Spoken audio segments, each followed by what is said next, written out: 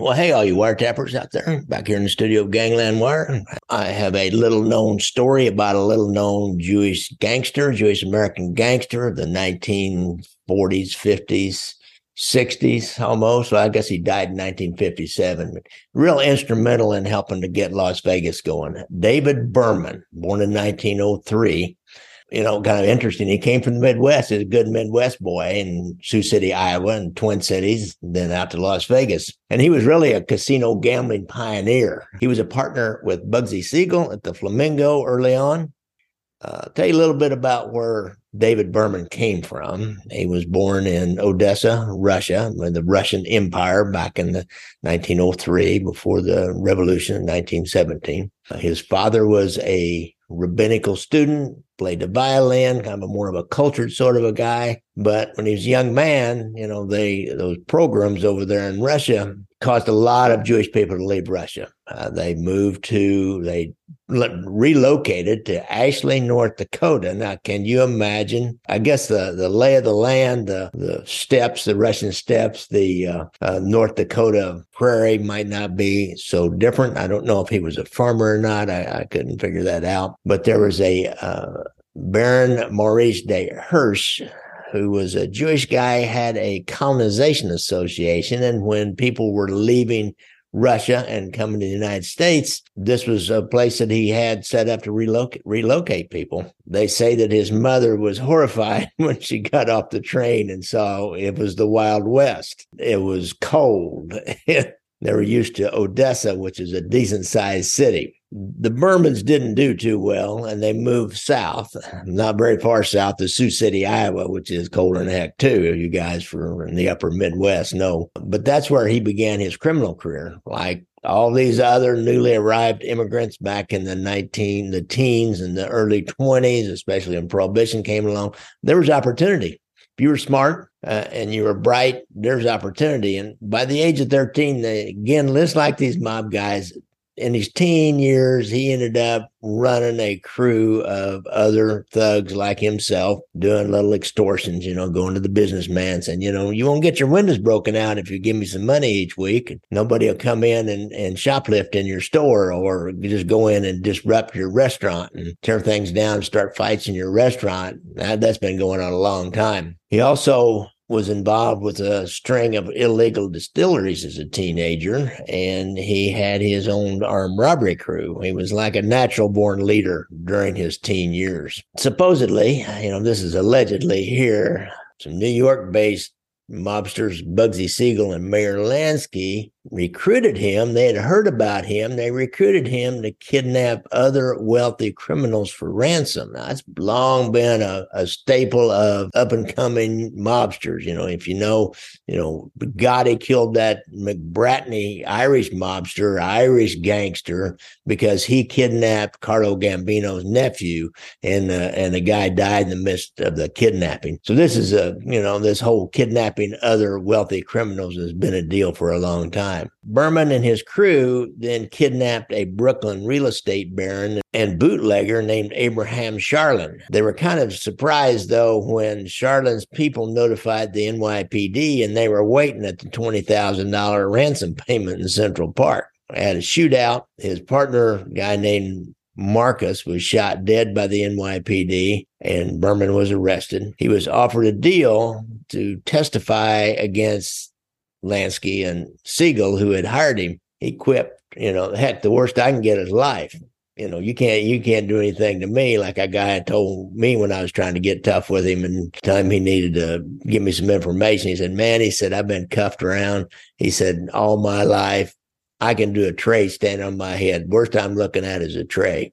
David Berman was convicted of felonious assault for the kidnapping. He got 12 years in Sing Sing. He was paroled after 7.5, and he got the blessings of Mo Sedway, who will go on to be an important gambler and representative of the mob out in Las Vegas, and Mayor Lansky, who, as we know, really kind of started that movement out to Las Vegas by the mob, by the New York families. He moves to Minneapolis. He starts a major illegal gambling ring, which was in rivalry to some people that already had one, a Irish mob guy named Tommy Banks and a couple of Jewish gangsters named Yiddy Bloom and Kid Can. So that's Berman. I tell you what, he's a bold dude, and he became one of the more feared gangsters in the Twin Cities in the Minneapolis, St. Paul area by the time he gets done. He has a guy that works for him named Israel Alderman, who was a notoriously homicidal Jewish hitman. They called him Ice Pick Willie, I assume because he liked to use an ice pick. He was nicknamed Davy the Jew, and he led his operation out of the Radisson Hotel in downtown, and then he moved over to the luxury hotel called the Dyckman. During this time, this is during the 20s, Al Capone has wanted to recruit and set up in Minneapolis. Al Capone thinks he owns the entire Midwest. In Kansas City, they didn't argue with Al Capone or ever argue with anybody from Chicago. We just got along with him.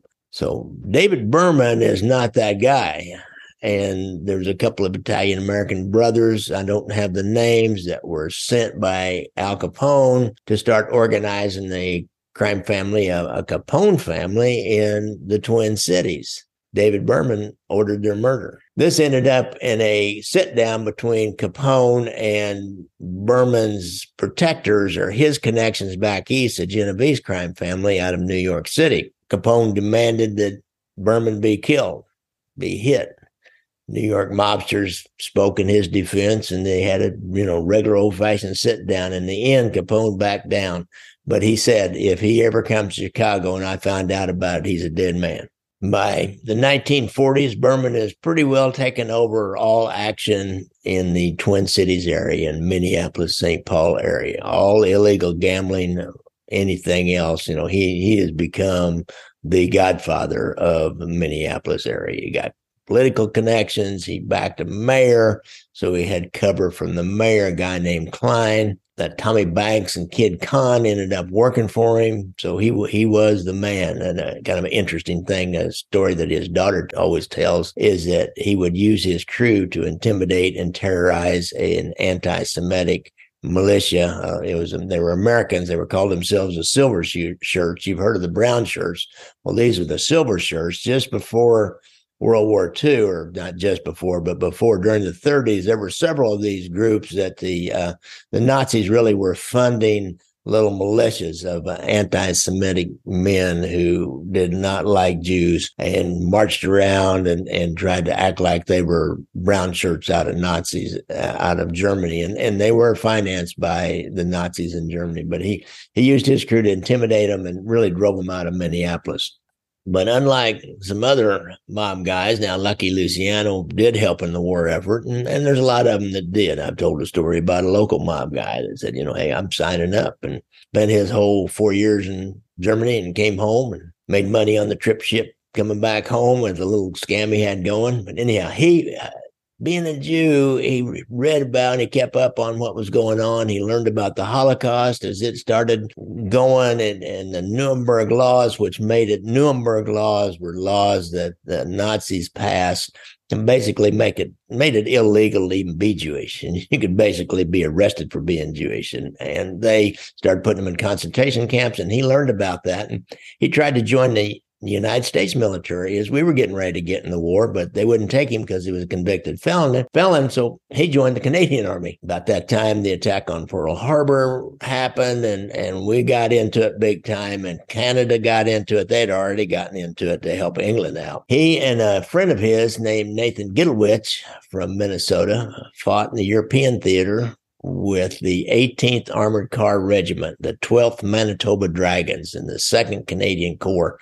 And they started at Normandy and went all the way to Berlin. He did get severely wounded in enemy fire, thought he was dead.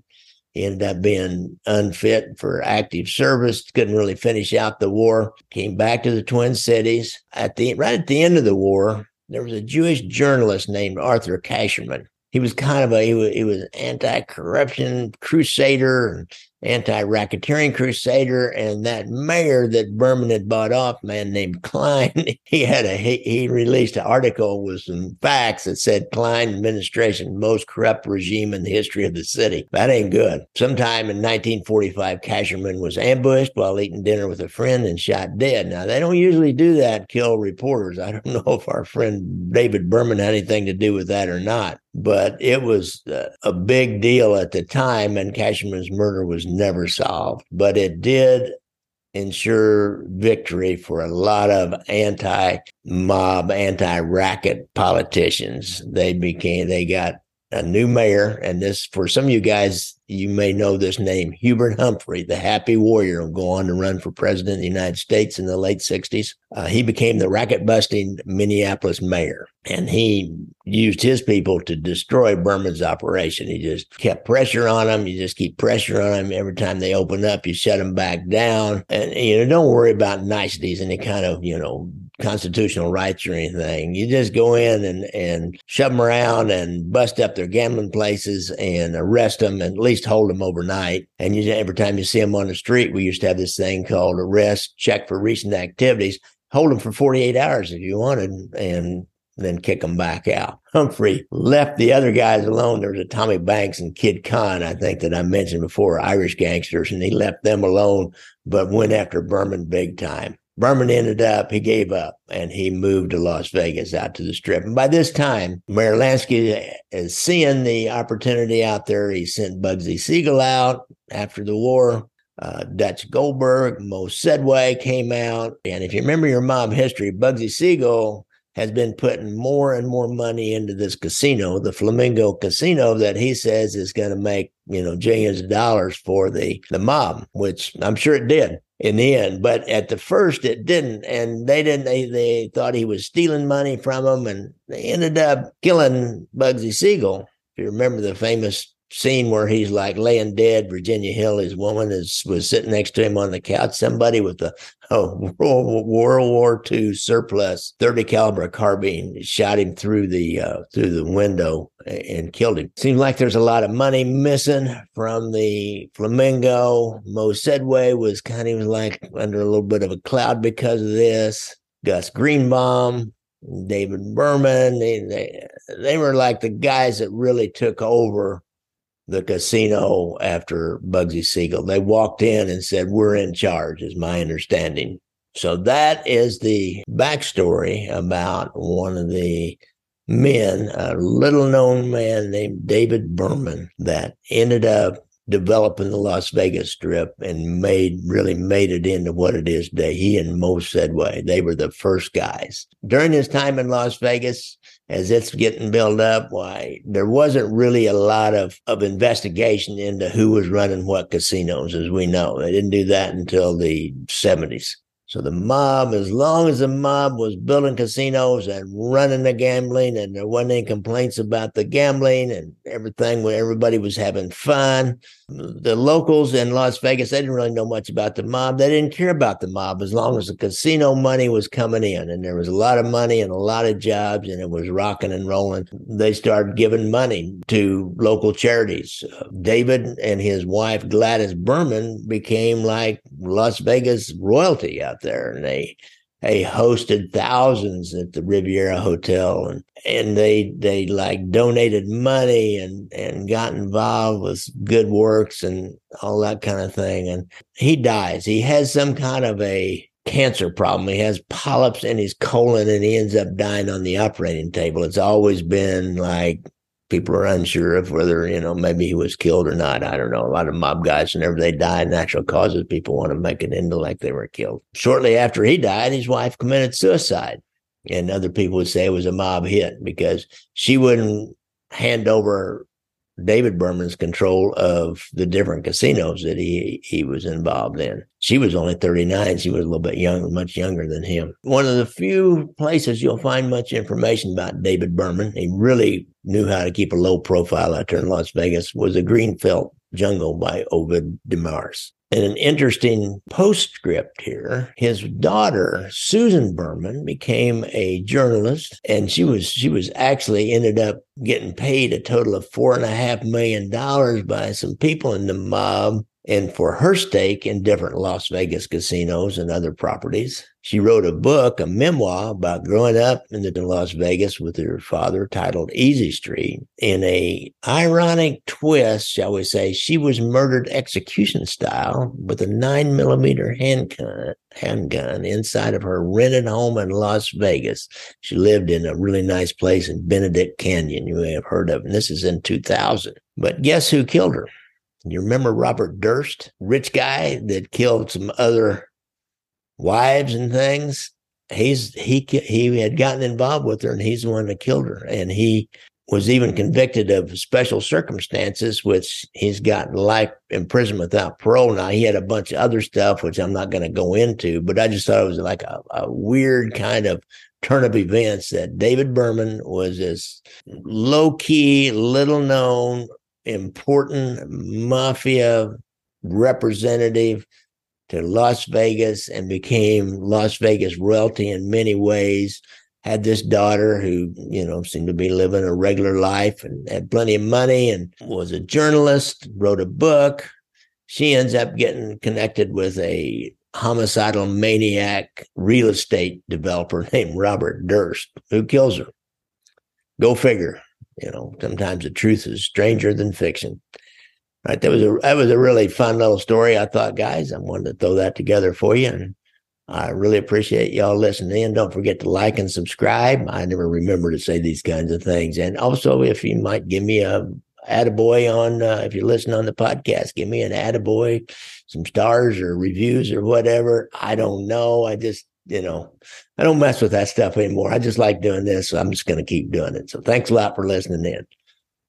And don't forget, I like to ride motorcycles. So if you're out there on the streets with your car, look out for motorcycles. If you have a problem with PTSD, go to the VA website if you're a veteran and get that hotline number. If you just have a problem with PTSD and you're not a veteran, then there's help out there, help available. You just got to start looking for it. Many times drugs and alcohol is part of that PTSD symptom. And our friend, if you look up his YouTube page or he has a hotline number for people who have problem with drugs or alcohol. So thanks a lot, guys.